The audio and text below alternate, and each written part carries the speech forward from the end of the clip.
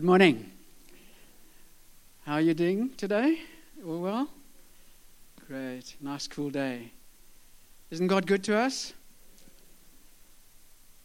Where would we be if He didn't break into our lives and change our lives and change the directions of our heart? We give Him praise. So, Father, speak to us today. We ask that you administer your heart. We would know your heart for us, your heart for this world, in Jesus' name. Amen. My young son, I was telling the morning group that my young son was about 5. I was trying to get him into the sea. He would just put his little toe in. He was very scared. And on this occasion, it was a lovely day, calm sea. He said, "Dad, I'll go in with you." So I was delighted. We were in Durban North, Mhlanga Rocks, normally quite big breakers. It was calm, and the bathers were swimming far out. It was fairly shallow, but a little gully in between. We got out there. Half had to hold him up and just bounce him over the waves. We were in there for well over an hour. It was a hot day. So it was so wonderful.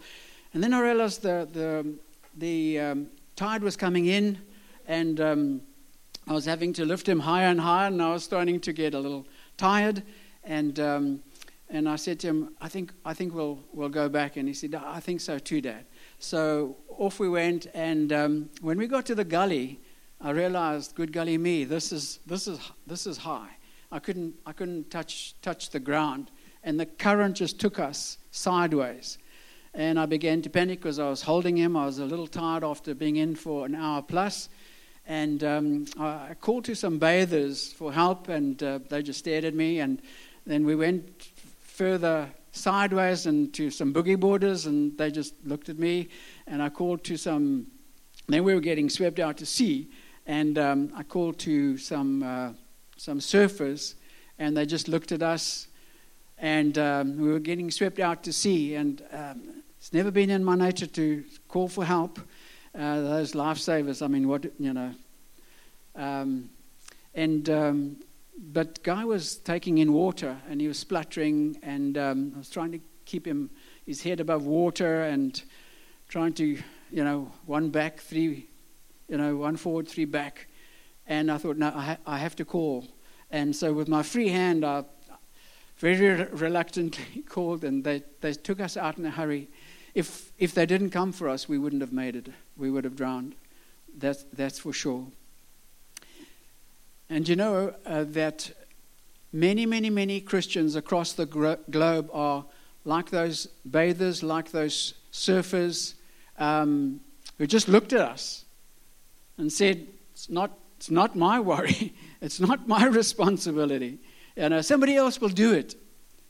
There was a survey that was taken in America across many churches, evangelical churches, and they discovered that many Christians had never shared their faith with anybody else. In fact, the vast majority of Christians across that survey indicated that was the case. And as I was thinking about that, and as I was thinking about lifesavers, aren't you happy that lifesavers know what they're about? They know that their job, their responsibility is to save lives. Right? If they were in doubt, we would never have got saved that day. And so we need to be fully persuaded. We need to be fully convinced that God has called us into this amazing ministry of rescuing people from their peril. And I'm not sure if we've caught the heart of God in that in our lives, if we've been discipled in that capacity in our lives. You'll have to excuse some of the mistakes in our overhead. I don't know if it's going to be working, but the person that I got wasn't in our church. And I think had a bit of dyslexia. So if we can put the first one on, please forgive us for that. So we need to be persuaded. We need to be persuaded. Our Lord Jesus Christ was fully persuaded And that's why he came to this planet, in order to save us. Luke chapter 19 and verse 10 says, the Son of Man came to seek and to save that which was lost. He spent 3 years of his life, night and day, going to towns, villages, cities, and preaching, teaching, healing, performing miracles, in order that people would get saved. And he expected his disciples to do the same. Jesus said, I am the light of the world. In John chapter 8 and verse 12, I am the light of the world. He is the supreme light of the world. There's no greater light, there's no greater illumination, there's no greater truth than Jesus. When he came to this world, we looked at him and we saw the Father. And then he said to his disciples, you are the salt of the world. You are the light of the world. And there was a transfer in that. And so Jesus was saying that the baton has been given over to us.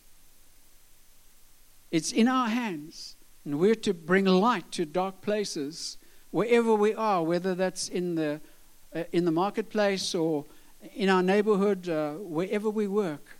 We are the light of the world. And then we are told in the scriptures in 2 Corinthians 5:20, we are therefore Christ's ambassadors, as though God was making his appeal through us.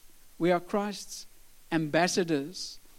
If you're chosen to be an ambassador for your country, it's a huge privilege. And very few people are chosen throughout the world to be an ambassador. But every single born-again believer is chosen to be an ambassador for God. Without exception. It's a huge privilege. We serve the King of Kings. We are ambassadors for the Lord of Glory, the Lord of Lords, and the King of Kings. We represent the most glorious kingdom in all the world. We represent the most glorious cause in all the world. And if we're not excited about that, then we need a bomb to be put under us, and we need God just to reshake us and reshape us again, because we've been given so much. We've been given everything by a loving and a caring God. You are an ambassador. Your name is written in the Lamb's Book of Life. Your name is in the heavenlies. We sit in heavenly places now in Christ Jesus. We're heavenly citizens. And so we portray what is there. And we represent our majestic King. And 1 Peter 2 and verse 9 said that we are a chosen people, a royal priesthood, a holy nation, a people belonging to God, that you may declare his praises. That you may declare his praises. There are no secret agents in the kingdom of God. Right? No secret agents. There's a church in Durban that was called the Invisible Church. Invisible people. Can I come to your church? But is it invisible? Where will we find this church? The church is not a building. The church is people. We are highly visible as ambassadors of God. We're highly visible when we bear light in dark places, because we shine and we show up the dark places. Jesus said to his disciples that were going to follow him, they were fishing. They were fishers of men. And Jesus said, they were fishers of fish. And Jesus said to Matthew 4:19, come and follow me, and I will make you fishers of... Sally? Fishers of men. Fishers of people.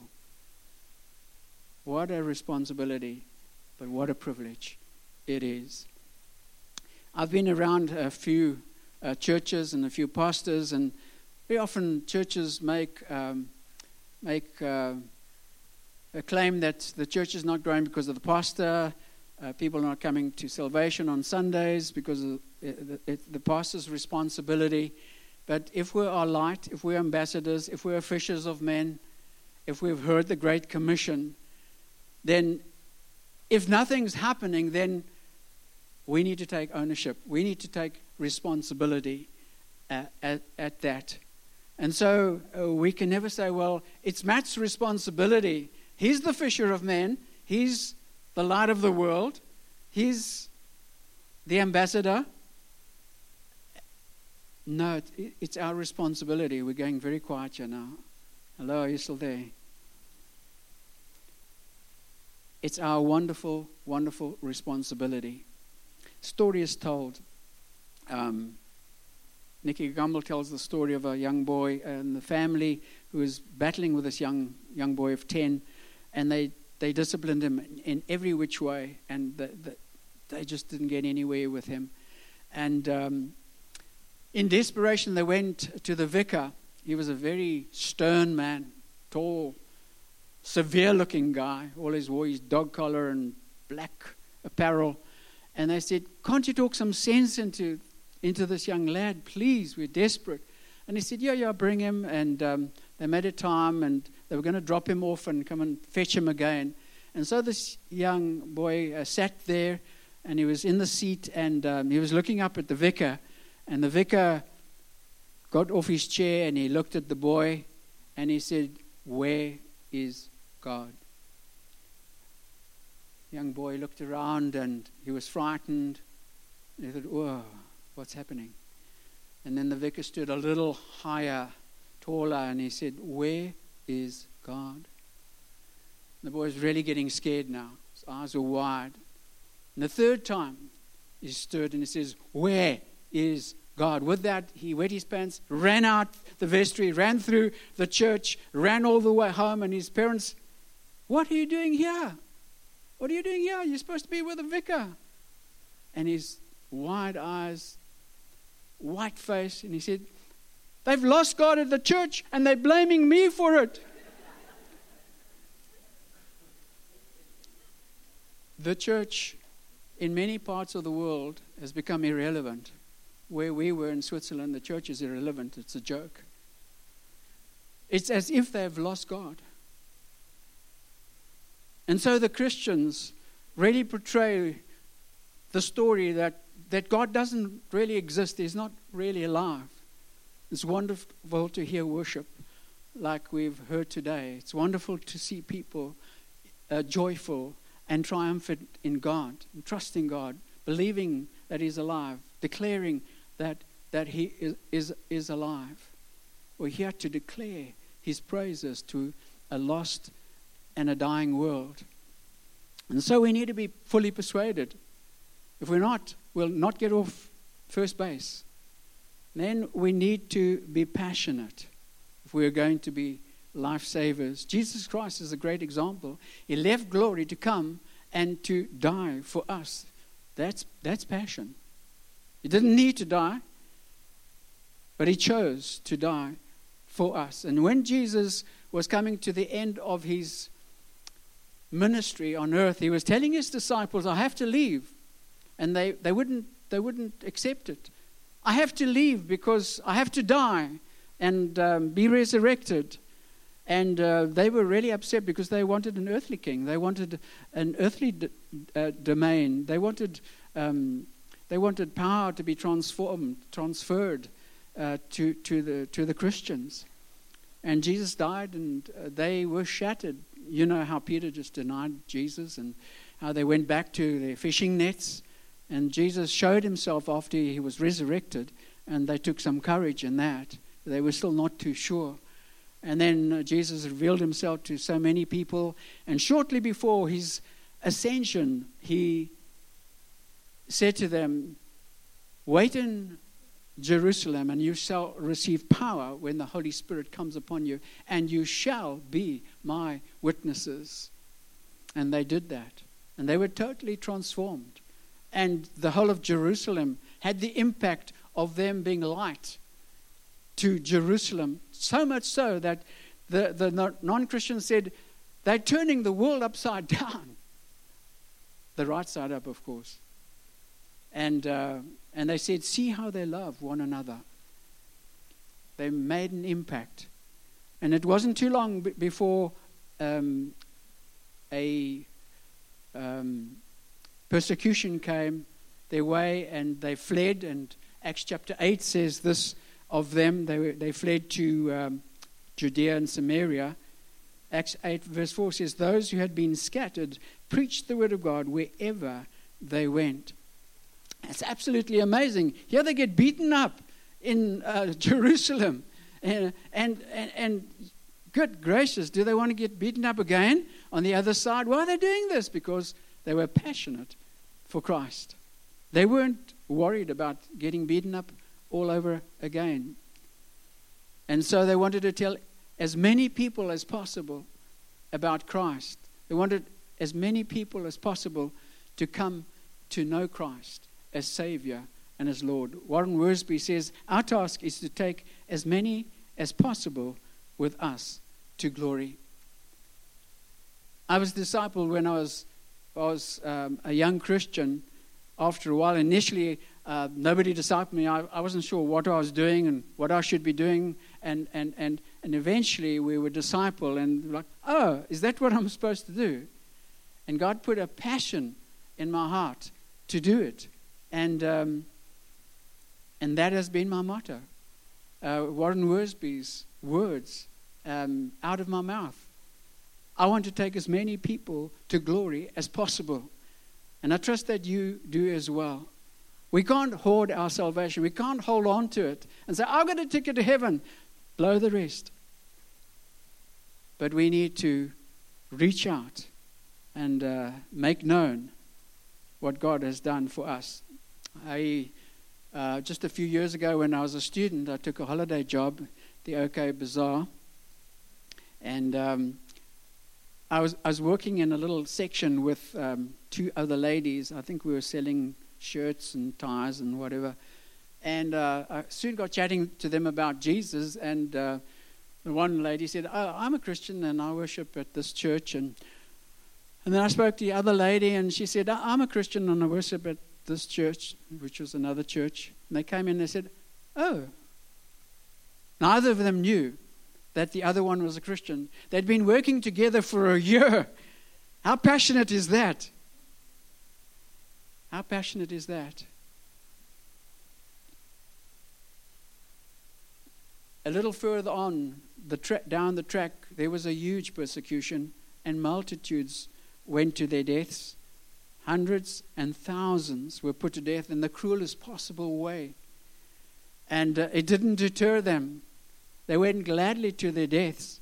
And those who tried to snuff out Christianity did just the opposite, because the blood of the martyrs is the growth of the church.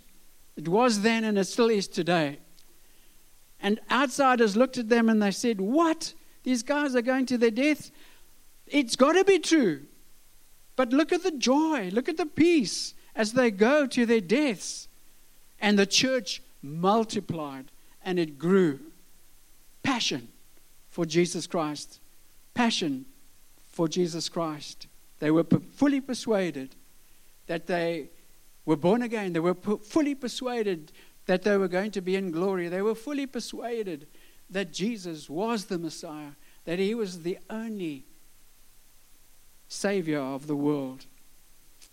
Jim Elliot and his team prayed about South America, and they felt God saying to them that they should go to a lost tribe, a particular people that had not been reached for Jesus. They were a very fierce group, and so they would fly their plane across their villages, and they would drop off food and other items over a number of weeks.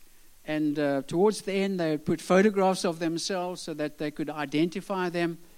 And eventually they landed their plane nearby, and the people from the village came out and they made contact with them and they gave them more gifts. And just when they thought they were going well and things were working out so good for them in building these relationships, while they slept one night, they were taken out. They were all murdered. And Jim Elliot's wife was absolutely devastated. When she worked through her grief at the end of that time, she determined to go back to that tribe and to win them to Jesus Christ. And she did that. She knew that she could have been killed, but she was willing to go in any case. And we're told that she won that tribe to Jesus. That's passion. The psalmist says, they that sow in tears will reap in joy. They that sow in tears will reap in joy. And I'm sure that many of you have known that as you've wept over folk who have been unsaved, and you wept before the Lord and God has come out for you. Maybe years later. I was brought up in a non-Christian home and had the privilege of leading my mom to Christ, and often spoke to my dad over the years. And I remember crying and saying, but Dad, can't you see it? Can't you see it? What can't you see? What can't you understand? And I remember the one night, 11:30 at night, I just went out and I just rode the streets of Queenstown and wept before the Lord. My dad was visiting with us. They were holidaying with us in Howick when we were planting a church. And he came in to my study and he said, I want to do it. I said, what do you want to do? Where do you want to go? He said, I want to accept Jesus as my Savior. I said, Mom's put you up to this. He said, no. He said, I'm not doing it for Mom and I'm not doing it for you. I'm doing it for me. I know that I need Jesus in my life. Yes. And then we prayed and he got up, 80 years of age, got up and he said, right, now I want to get baptized. So I said, yes, you're through. You're through, yes. And we baptized him the next week. And he lived for nearly another 20 years. Life was changed. Life was changed. People saw it. They couldn't believe the change. They say, you can't teach old dogs new tricks. Rubbish. Jesus can do that. The Apostle Paul was genuinely prepared to go to a lost eternity in exchange for the people of Israel. And it says this, Romans 9 and verse 2, I wish that I could be cursed and cut off from Christ for the sake of my own race. How about that? I asked myself, would I say, God, take me to hell so that South Africa can be saved? Man, I'm not at that point yet. I'm not sure if I'll get there. But such was his passion for his people. We need to be passionate, persuaded, passionate, and then purposeful. Harold and Cecil Peasley eventually went into Baptist ministry. I think some of you might know them. Twins. And they and their father used to go out on the Cape Flats and preach over weekends on a Sunday, and they become well known, and they used to draw quite large crowds. They'd take their little caravan and make a little platform and have some PA system there.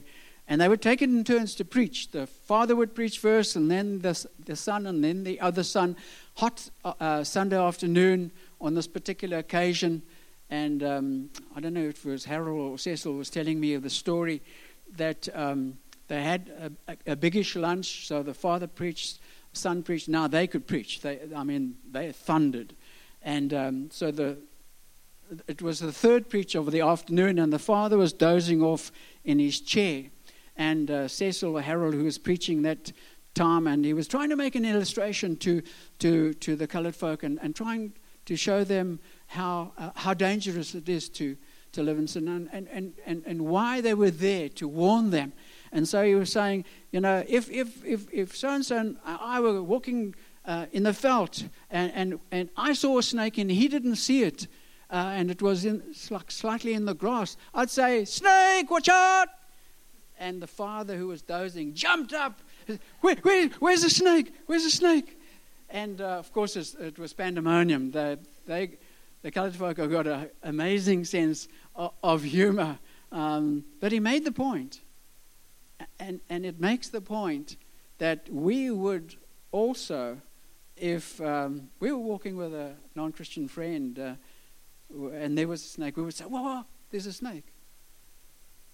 And why then are we so reticent in doing it when they're going to a lost eternity?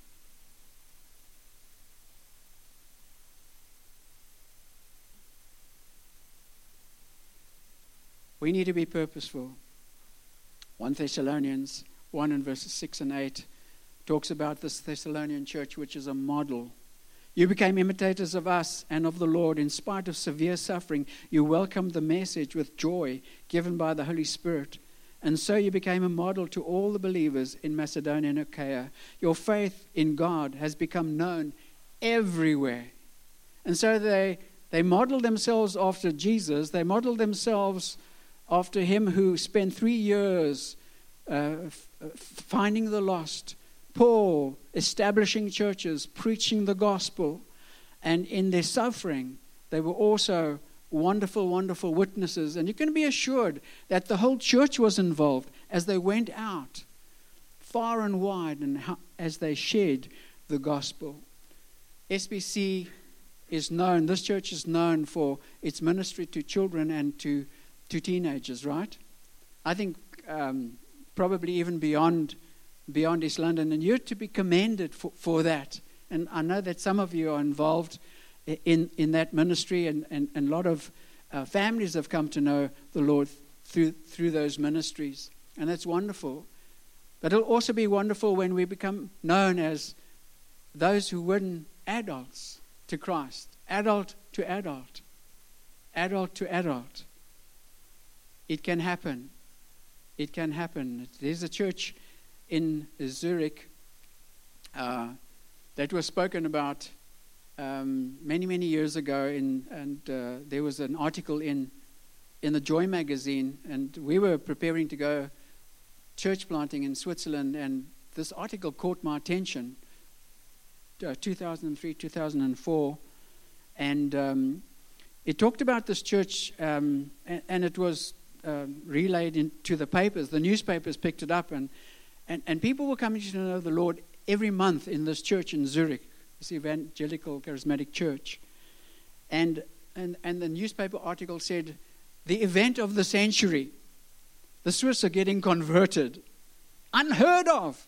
Only 4% of Swiss are Christian, 50% Catholic, 50% Protestant. And of those, many do not know Christ as Savior. They're very abrasive, very pushing you away when you talk about Christ. Where are you from? South Africa. What do you do? I'm a pastor. Oh, glad to know you. That is the general approach. And so something was happening in this church, right? This church was being salt and light. And people were coming to find out what was happening in this church, because they saw the peace, they saw the joy, they saw the transformation, they heard of the miracles that were happening, and so they came and they were converted. We went to Switzerland 2004, 2011, just before we came back in our town. We were invited to a Christian dinner, and there were things happening there. And I sat next to a pastor. He was a Swiss pastor, and I was telling him that we prayed for this church, and we prayed that it would be transported from what was happening in Zurich to other centers throughout Switzerland. He said, I'm that pastor. He said, I can verify that article is true. And I'm saying, wow, praise the Lord. And he said, I, in fact, went to Geneva. And they actually even bought a cinema. And they were starting to fill the cinema in Geneva. Purposeful outreach. A purposeful outreach. Can it happen here? Yes, it can. When we all reach out. When we all reach out to our friends. Reach out in friendship. Reach out in love. Ray and Pat Bowler, an English couple from England, didn't want to know the gospel, and they became friends with Rudy and Panda, who were members of our church, very successful business people. And Rudy and Panda tried to win them, tried to win their friendship, and they had bras and watched rugby together and so on, and they enjoyed each other's company. But Ray and Pat, when they talked about Jesus, so they thought, well, let's bring them to our church then, and they'll become convinced. And so Rudy said to me, hey, my friends are coming to church. It's taken a year. And Ray told me later, man, they just kept going. Come to our church, come to our church, come to. So we said, okay, we're coming. We'll get them off their backs. And we said, it's not for us. So they came, and Rudy and Panda said, will you follow them up? Yeah, we followed them up. Led her to the Lord. 2 weeks later, I felt the Lord saying, go and speak to Ray. I said, yeah, I had a cold reception there last time. Saturday morning, we led him to the Lord. Where would they have be today without Rudy and Panda befriending them and not giving up, purposefully reaching out to them in love?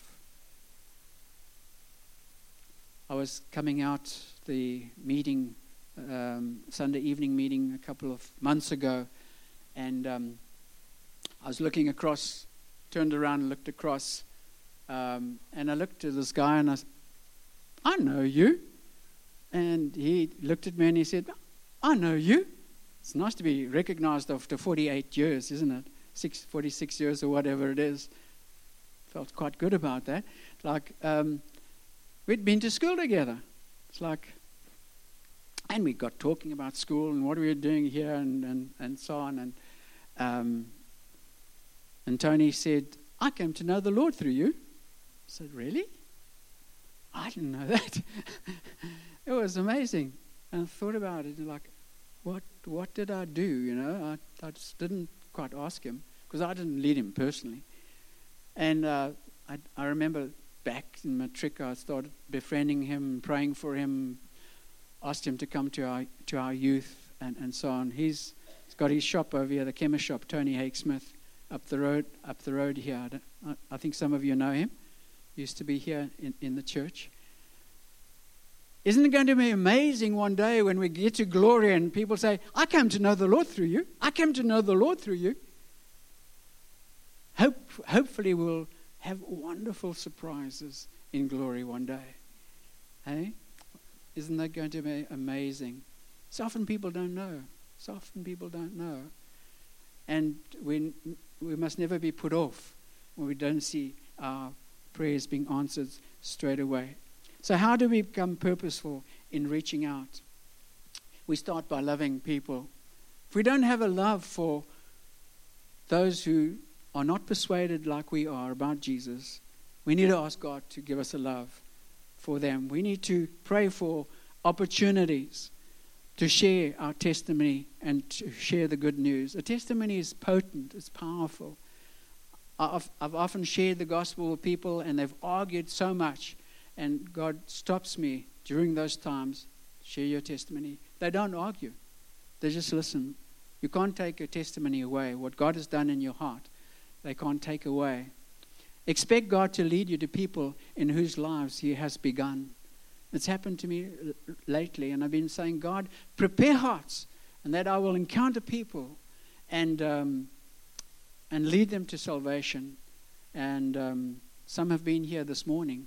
They sat here this morning, and we were praying for some of their needs. And physically, God is beginning to do amazing things in their lives. Offer to pray for people in their sickness and in their need. Right, so our last one, and we must land, is positive. So we need to be persuaded, we need to be passionate, we need to be purposeful, but we need to be positive as well. Jesus was the most positive, dynamic person to ever live on this planet, right? And He drew people to Himself. And He reached out to people. His detractors, His enemies said of Him, paid Him the greatest compliment when they said, He's a friend of tax collectors and sinners. Wow, wonderful. That's what He came for. He came for the lost. And the more we become like Jesus, the more people will be attracted to us. And the more they will see Jesus in us, the love, the joy, the peace. And the more we'll earn the right to share the good news with them and to pray for them. We need to do that. Elaine taught in Switzerland in a school, a big school of 2,100, mainly non-Christians, quite abrasive when they heard that she'd come from South Africa to come and church plant. Like these non-Christians just pull back. Took a while for her to convey that she was normal, and that she had something that they didn't have. And anyway, down the track, a French lady came to her and said, "Would you pray for my daughter? They've diagnosed the cancer in her throat, and she's now going to have the cancer removed in the next operation." And Elaine prayed for her. She said, "No, don't pray for healing. Just pray for me to be strong," because it was fate accomplished. It was end of the road, and it was cancer. And Elaine said, "Yeah, no, I'll pray for you to be strong, but I'll also pray for healing." And she did. And the lady was very embarrassed, and she thought, Elaine would pray alone at home and so on, and was embarrassed to see if anybody else was looking. And God healed. God healed. God healed.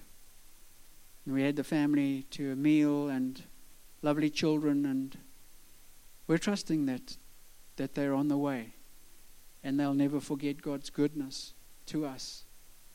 God can do that. As we put out our faith, people will come to us in their time of need, and we can pray for them, and we can entrust that to God. So to become positive, we need to get rid of all the roadblocks in our lives. Fear is a big one, right? Self-centeredness, lack of concern for the lost opportunities, lethargy, being too busy, lack of love. Which of those are hindering us from reaching out in love to those who are going to a lost eternity? Let's bring it before God now as we close and say, "Lord, forgive me for that. Take away my fear. Come and fill me with your Spirit." Because that's what we need. We need to be filled with the Spirit. The early church were powerless before that. And there are so many Christians who are powerless today. I'm sure the South African churches are doing better than those surveyed in America. And I'm sure this church is doing far better as well. But it is my passion for you to up the tempo, to say, "God, I've got one life to give. I want to take as many to glory as possible." Would you write that on your heart? Would you write that on your heart? And Jesus said, the greatest commandment is to love the Lord your God with all your heart, soul, and mind, and your neighbor as yourself. And the greatest love we can give them is the greatest miracle that they can ever experience, and that's the miracle of salvation. And I said this morning that often we hear people say, "I'm a Christian," and we take that, okay, that's fine, they're a Christian. But 80% will say, "I'm a Christian," because they're not Hindu and they're not Muslim. And so they'll say but they're not born again. They don't have assurance of salvation. And I've come across quite a few people in my counseling just recently. And they've been in churches, and they've come here, been in churches for ages. And they haven't got eternal salvation in their heart. No assurance. And we've prayed with them, and they are coming into this church. And folks, God's burdening our hearts in these last days. We cannot waste any time. And we need to ask God to give us a burden for our friends again, for our work colleagues. So let's do that right now, shall we? Our God, our Father, we thank you that our Lord Jesus Christ's greatest passion was to come and rescue the lost. And his great passion today is still the same. Thank you that you're still in the saving business. We bless you, Lord. We thank you for rescuing us There was a time in my life when I didn't want to know God. I didn't even think that God was real. But you broke into my heart. And thank you that you've broken my heart for the lost. And I pray that you'll break our hearts for the lost today. That it wouldn't just be for a moment in time, but that it would be for a lifetime. That we would take as many to glory as possible. Touch our friends, we pray, our business colleagues. We pray that they will see Jesus in us and that we will earn the right for them to ask questions and to speak about Christ in Jesus' wonderful name. Amen. Bless you. Have a good day.